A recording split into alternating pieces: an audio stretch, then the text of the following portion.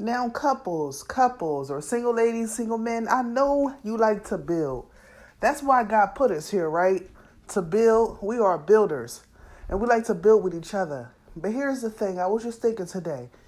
If you want to build with your significant other, make sure they already got something going on. Make sure they already got the footwork done, or either the plan, or make sure they got the bricks, the wood. Make sure they got everything they need on they have before you get started to invest your money or to incorporate your ideas on your building fund.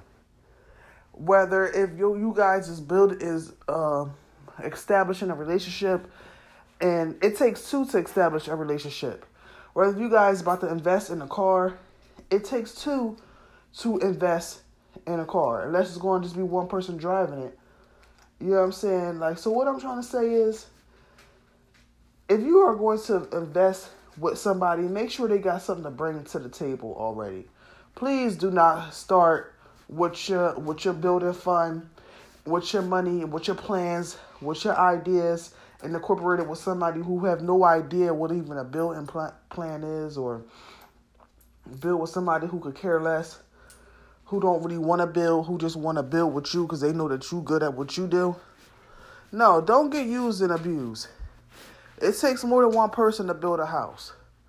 So therefore, if you guys are going to build something together, y'all both got to be in it to win it. Y'all both got to put your minds together to make the plan occur. Thank you. Good luck on that building fund. A lot of people have a hard time finding friends. That's because people don't know how to be themselves these days. In order for you to find a good friend, one of the good friends is somebody that you can be yourself around. Now, I picture this. If you can't be yourself around a particular individual, most likely you cannot be their friend. See, me, for example, I like to laugh. I like to goof off. I consider myself a goofball. That's just who I am. I'm goofy sometimes. So sometimes I like to just bust out and make jokes, and I like to laugh. Not that you have to laugh at my jokes, but after a while, if you get tired of me joking around, and every time I come around, it's like, oh, here this girl. She want to laugh. She want to joke.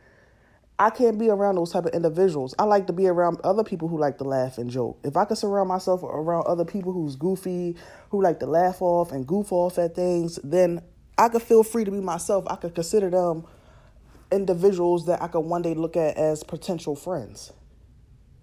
Now, if you're having a hard time, if you find certain people that you find yourself being around and you could just be your full-blown self and you don't have to pretend, you don't have to be nobody else, then those are considered to be good friendships.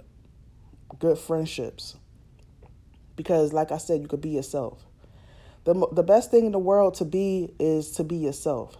So if you feel yourself having to hold back around certain people, I guess you could just consider them associates, people you just associate with. But I'm talking about like real friends and true beginnings.